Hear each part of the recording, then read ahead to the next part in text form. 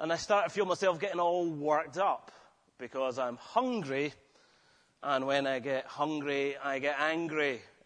So lots of people have that excuse for anger in their life, don't they? I'm hangry. I need something to eat, and I better get it right now. And we're driven by all kinds of hungers in life. Hunger for fulfillment, hunger for food, hunger for success, hunger for happiness, hunger for a better job, for better friends. There's so many things in life that make us feel needy and that drive us forward. And we're always searching, always wanting more, always pushing to get more, and often very upset because we don't really have what we want in life. And so what I want us to look at tonight is the story about Jesus, the miracle of the 5,000 here. In verse 17 it says that everybody who ate was satisfied. And so there's this theme here in the passage in Scripture that in Jesus we can all be satisfied, that driving hunger can somehow be fulfilled. And so the first thing that I want to point to tonight in the passage is this, that Jesus is the bread of life, the one that we all need to make life satisfying. So Jesus is the bread of life, the one we all need to make life satisfying. That's the first thing. I don't know if you love Netflix or loathe Netflix, if you have Netflix or you don't, but I have Netflix, and I love it. It's fantastic. I can watch all kinds of programs whenever I want to. But one of the things about having so much TV on demand is that I've watched lots of movies that I might never otherwise have seen. So here's one of them. It's called Stuck in Love. I don't know if anybody's seen Stuck in Love, but it's an American film about a family being torn apart. There's a dad, there's a mum, there's a daughter, there's a son. Dad's a famous, acclaimed novelist, and the family has lots of money, and they live in a very exclusive house on the beach. And they should really have the perfect, idyllic life. But the whole family has actually been torn apart because mum has left the family home to go and live with her lover. And that causes the family to disintegrate, the children, especially the daughter Sam, to become really cynical about love and about life. And the film kind of portrays her going along just using people, but never trusting them. This is what she says: the hopeless romantic becomes convinced that God put them on earth to be with that one person. But there is no God, and life is only as meaningful as you fool yourself into thinking it. Just avoid love at all costs. That's my motto. If love is setting a place at the table for someone that's never coming home, I think I'll pass. So that's the dilemma the film puts up with to us is, how do we deal with life when so often it's either empty or it's bitter, when everything seems uncertain? Where's the answer? Well, the answer isn't money, because this family have lots of money. It's not having a more beautiful home because they've got the most beautiful house you can imagine. It's not success because they're all very successful. The father's a great novelist. The daughter gets her first book published. They've got everything they might humanly want, but everything still feels painful. So the movie has a moral, as most movies do, and it's this: that we have to learn to love again. Isn't that nice? You have to learn to love again. No matter how cynical you feel, no matter how fearful you feel, you have to trust again and find that one person. Commit yourself to them. It's painful, but it's worth it. So that's the kind of Hollywood ending. That there's one perfect person out there for everyone. One perfect love that will make you complete and happy and fulfilled. Who will make every morning sunny and beautiful. Now, is there anything true about that? Is there even a ribbon of truth behind that dream, that there is one perfect person for all of us? Well, not in the way that Hollywood teaches us to expect. But what we see in this story is this, that although there's no perfect romance for all of us, there's no human being who can ever satisfy every need, that Jesus actually is the one person who can provide perfectly for every single one of us. If there's one thing you need in life, if there's one person you need in life, then that is Jesus Christ. The feeding of the 5,000 is there to tell us that it's Jesus who makes life fulfilling. It's Jesus that makes life joyful.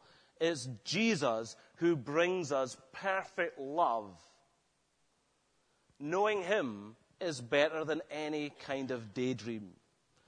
It's better than having the perfect family, the perfect home on the perfect beach. With Jesus, we can walk through life as it really is.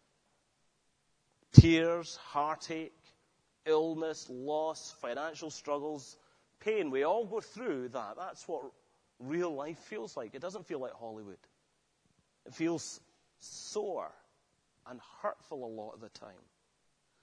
But what we learn here is this, that you can live life in a very real way with all its struggles and its battles, and you can still be happy, and you can still be hopeful because of Jesus.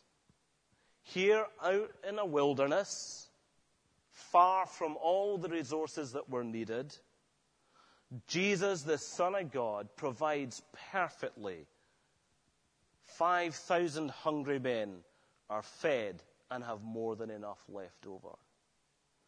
And that's saying to us that in the wilderness, in our lives, when things are difficult and when life is bitter, then God is able to provide perfectly for every need you have.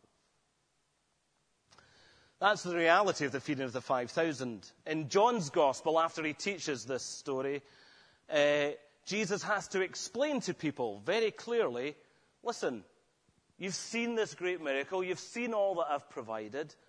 Well, don't just start wandering about after me in the hope that somehow I'll keep filling the shopping basket every week. He says to them this, he says, I am the bread of life. Whoever comes to me will never go hungry. Whoever believes in me will never be thirsty. So he's saying this, it's me that you need. What's the most important thing that Jesus can give you tonight? The most important thing that Jesus can give you tonight is himself. That's the great gift of the gospel, isn't it? That God gives himself to us in Jesus Christ. We can spend an awful lot of our lives discontented, wishing for things that we're never going to have. But instead, God says, you can live your life joyfully. You can live your life thankfully. You can live your life happily and hopefully, because even if you don't have much in the eyes of others, if you've got Jesus, you've got everything you need. That is such an important lesson to learn about contentment in life and about ambition. Even if we don't have much in the eyes of others, if we have Jesus, we have everything we need. Luther had a saying which goes like this: he who has all the world plus Jesus has no more than he who has Jesus alone. He who is all the world plus Jesus has no more than he who is Jesus alone. If you have Jesus, then you have everything. And if you don't have Jesus, then in the end, of course, you have nothing. All the things you pursue, all the dreams you go after, all that you try to possess in life, it will all turn to nothing in the end without Jesus. So that's the first point I wanted to kind of make to you this evening, is just this. He is the bread of life. That's what the miracle speaks to us of. And he's the one that we need if life is to be fulfilling and satisfying? Is he the bread of your life? Is he the one you go to every day? That he will feed you and he will fulfill you. And for that to happen, you need to know Jesus in a real and personal way. He can't just be an idea. He has to be a reality. Someone you know, someone you speak to, someone you listen to, someone you turn to, someone you ask for things from. That's the Jesus you need to know. The second thing is this, that knowing Jesus allows us to live with joy and generosity. So if Jesus is able to satisfy us completely, do you know what? We become much less needy people. And if we're less needy, then we can be more generous. If we're less needy, then we're going to be more joyful. So you might have questions about Jesus. Some of you are Christians, I know that. Some of you probably aren't Christians. You might just be trying to figure out, what is Christianity? Is this something I want to believe in and explore further? Who was Jesus anyway? So we can have a lot of questions about Jesus. Who was he really? Who did he claim to be? And sometimes figuring Jesus out can be tricky. It might even seem like an impossible process. Now, we read from Luke's Gospel, chapter 9, and what we find actually, as we read Luke chapter 9, are people trying to figure this same thing out. Who was Jesus? And they find it equally tricky. So we find a Judean king called Herod. He's heard about everything that Jesus is doing and his disciples. How's he getting on with it? Well, he's actually perplexed, it says in verse 7. Why is he perplexed? Well, people are saying all kinds of things about Jesus. Some are saying that he's John the Baptist, a well-known New Testament figure back from the dead. Some are saying that he's an Old Testament figure called Elijah, who's reappeared. Others, some other kind of prophet. So there's this puzzling over Jesus. Who is he? Everybody's trying to fit Jesus into some kind of category that makes sense to them, but they can't.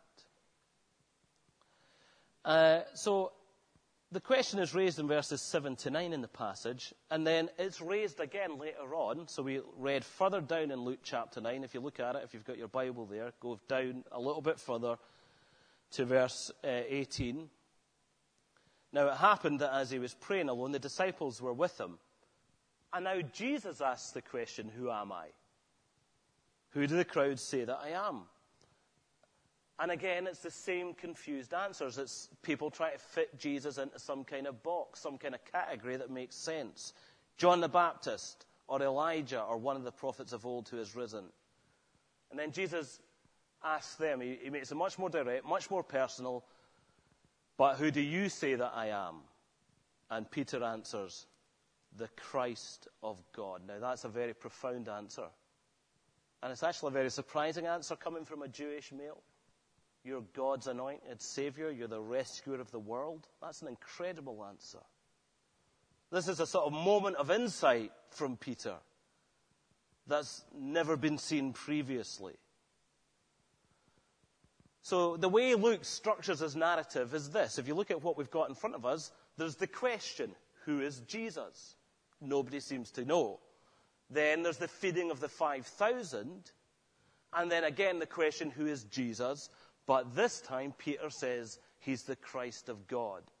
So in other words, the feeding of the 5,000 is something that God uses to help identify Jesus as the Messiah.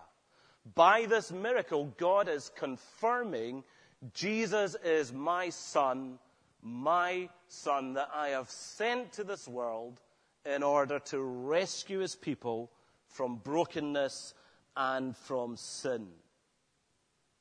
So you may have the question in your heart or in your mind, who is Jesus? Who is Jesus? And what I want to ask you is, who do you think he is? Who do you say Jesus is? What I want to ask all of us, and myself included, is, who is Jesus to you tonight?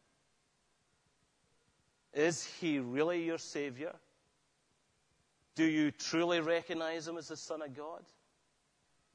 Is he the person in whom you are resting all your hope and trust for salvation?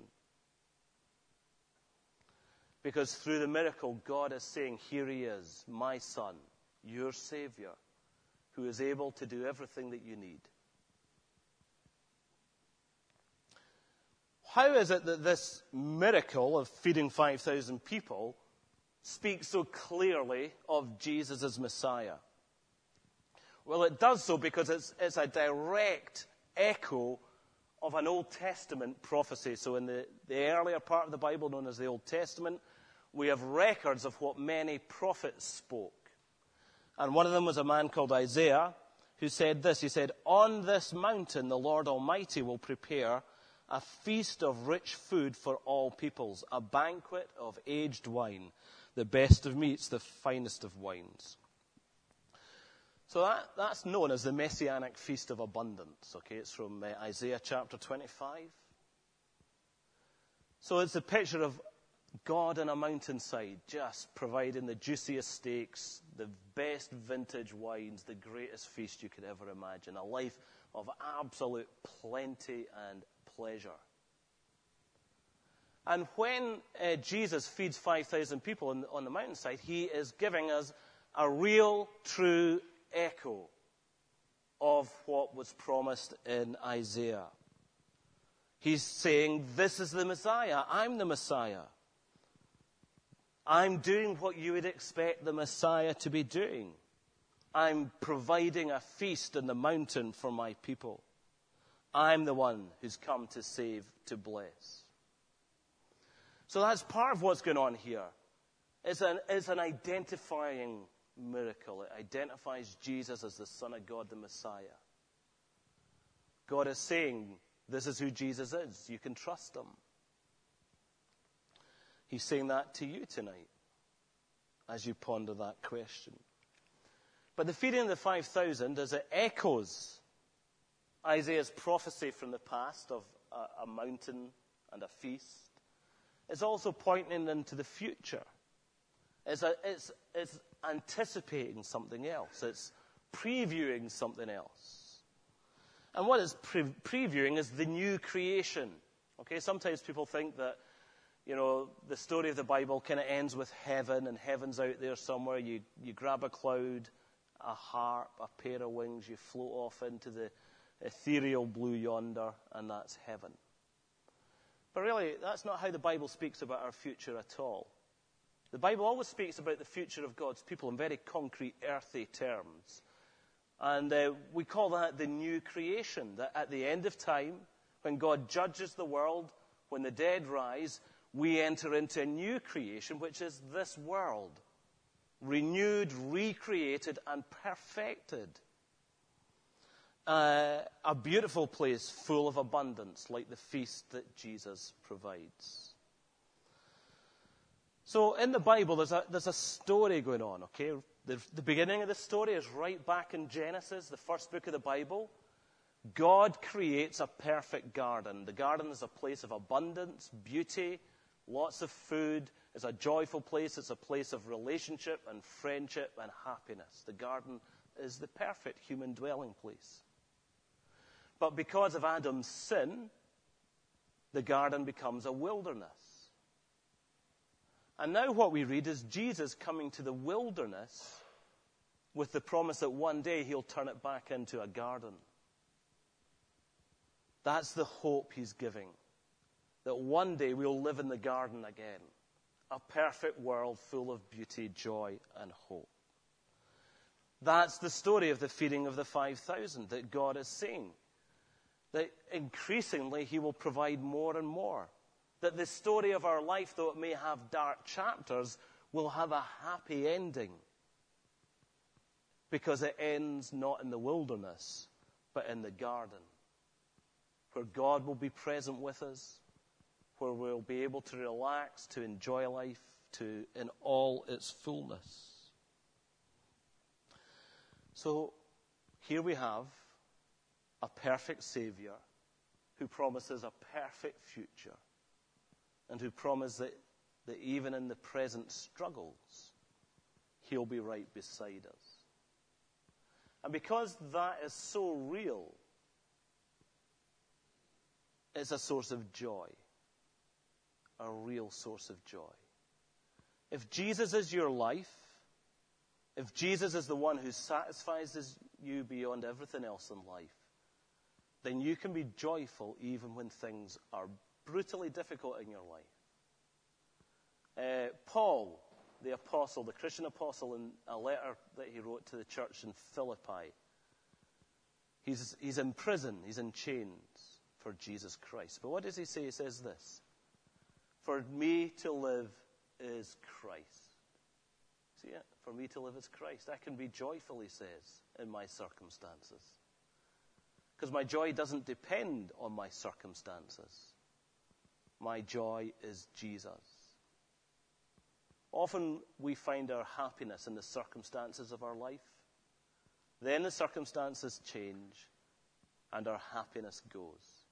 Our relationship breaks, our health breaks, our job is taken from us, whatever it is. We fail in some way. Or others fail us. Circumstances change. But if Jesus is your joy, then circumstances may change, but your joy endures. That's what Jesus is offering and promising in the feeding of the 5,000. It's what he's offering and promising tonight in the gospel. So we can be joyful.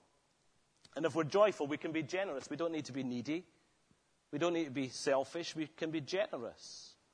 Often we're afraid to be generous because we worry we don't have enough. But here in this miracle, Jesus is saying, I'll give you enough and more. You will eat and you will be satisfied. And at the end of the miracle, there's more than they had to begin with. In the beginning, they've got 5 loaves and 2 tiny wee fish. At the end, they've got 12 baskets full of food. It's a picture of increasing provision and abundance. And so we believe that God will increasingly provide more and more everything we need in life. He will give us himself. And so no matter our circumstances, we can be joyful and we can be generous. Paul taught the Philippian church all about joy. And later on, he was able to write about them and to say, their overflowing joy, their extreme poverty, well up in rich generosity. Poor people, but joyful people, can be generous people. Because they're not afraid of having nothing. They're not afraid of giving everything away. Because they're not depending on material things. They're depending on Jesus. And we want to be those people, don't we? We want to be that kind of person. Generous and joyful. So often Christians are just as selfish and just as grumpy as everyone else. Why is that? Well, surely you don't have a very real Jesus when you're being grumpy and mean. Because when Jesus is real, you're joyful and generous. And so we need to know the real Jesus. The Jesus who we know provides everything. And who gives us himself. That's a very hard thing sometimes for us. Sometimes we try hard to be generous. Sometimes we think we have to really give a good effort. Sometimes we try hard not to be grumpy. But we're Scottish. We can't help ourselves, can we? So you see, there we go. So how do we break the grumpy Scotsman and turn him into a joyful citizen of the world? How do we make our little mean, selfish hearts giving and generous? We can't do it on our own, can we? We need Jesus to change our hearts. How does Jesus change our hearts? Well, this is how he puts it. The Son of Man must suffer many things, be rejected by the elders and chief priests and scholars, and be killed. And on the 3rd day raised. That's the next verse. We didn't read it earlier. How does Jesus change us? He is killed. He suffers many things. He dies and he rises. How does that change us? Because it says this: He loved me, and he gave himself for me. And what breaks a proud heart, and a greedy heart, and a hard heart, and a selfish heart, what breaks that heart is to know that God's Son died for all that sin. That he loved us and took our sin to himself to free us from its power. It's only when we know we're loved in this way that we're able to love in this way. And so, if you find it hard to be happy, if you find it hard to be joyful, if you find it hard to be generous, then you need to come back to Jesus, to the cross, and to see that there he gives himself fully and completely for you, for your salvation, out of love. And it's that love that makes our lives full and joyful. So that's the feeding of the 5,000. I want to leave that with you. I just want to ask each of you that you look to the cross of Jesus tonight as a place where you will see how much God loves you and how much God wants to change you and how completely God can meet your every need. I'm going to pray briefly, and then we'll come and sing one more song. Lord God, we want to just ask that you will give us yourself tonight. We pray we'd be satisfied with nothing else. We pray for the people here who are being satisfied with too little right now, who think that a better job or a bit more cash in the bank or a nicer house or the right girlfriend, boyfriend, partner, whatever it is just going to make life so much greater. Lord, we thank you that many of these things are a blessing to us, but we know that none of them ultimately are what we need. And so may you show us inescapably, every one of us tonight, that we need Jesus. And may we see just as clearly that Jesus is present here for us tonight, that he is here, that he is with us, that he stands before us tonight and offers himself to us as our Savior and our God. He offers to meet our every need. He offers to turn our story around and to make it a story with a happy ending. So may we know Jesus as Lord and Savior, each of us tonight. May we pray and cry out to him now in the quietness of our own hearts. May we call on you, Lord. May we ask you, Lord, that you would be our God and our Savior. Amen.